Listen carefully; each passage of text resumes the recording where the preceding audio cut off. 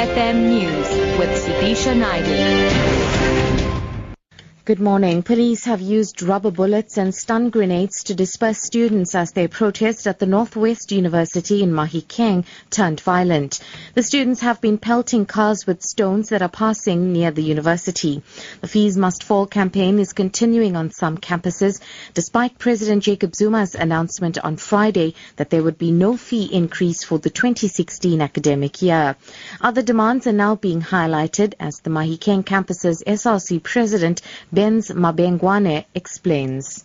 Although the president has made an announcement, we must all know that actually there is what we call institutional autonomy. Then the council of the university must decide if whether they align themselves with the decision of the president or not. That is why we haven't stopped our protests. We are still continuing, and then we will ensure that we never rest until the council has also confirmed that they are going to align themselves with the decision of the president. Students at the universities in KwaZulu-Natal are expected to resume their classes today, unlike their counterparts in some parts of the country. Fanele Mhlongo reports. Students are expected to go back to classes in all KwaZulu-Natal universities today. Classes and examinations were disrupted last week when students protested against the increment of study fees. The University of KwaZulu-Natal says the academic program resumes today. UNISA students who were writing exams on Friday were forced to abandon their exam paper when protesters stormed the exam venue. The institution will make arrangements with students concerned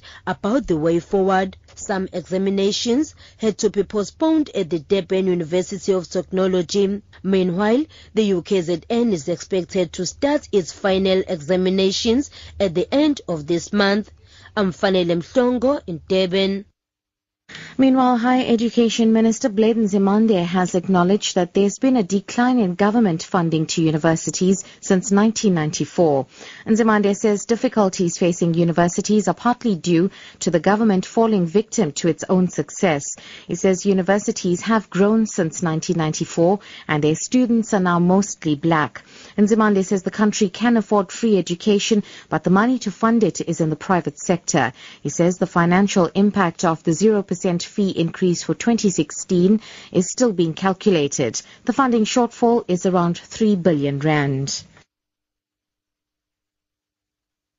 In other news now, the Gauteng and KwaZulu-Natal governments are pleased with progress made by the multi-organizational committee dealing with violence at hostel dwellings. The Peace Facilitation Committee are brokering peace talks with warring factions at hostels in both provinces. Traditional leaders have been working with hostel dwellers since December last year. At least 30 people have been killed in KZN, while 15 murders have been recorded in Gauteng this year. KZN MEC Willis Mqunu says they've seen a major improvement in Gauteng. We want to appreciate what the King and Amakosi have embarked upon, especially because there has been infighting here at the hostels.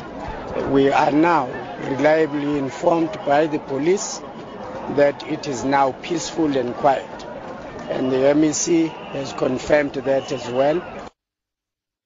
And finally, a 20-year-old woman who allegedly tried to sell her 19-month-old baby boy on Gumtree is expected to make her second appearance today in the Pietermaritzburg Magistrate Court.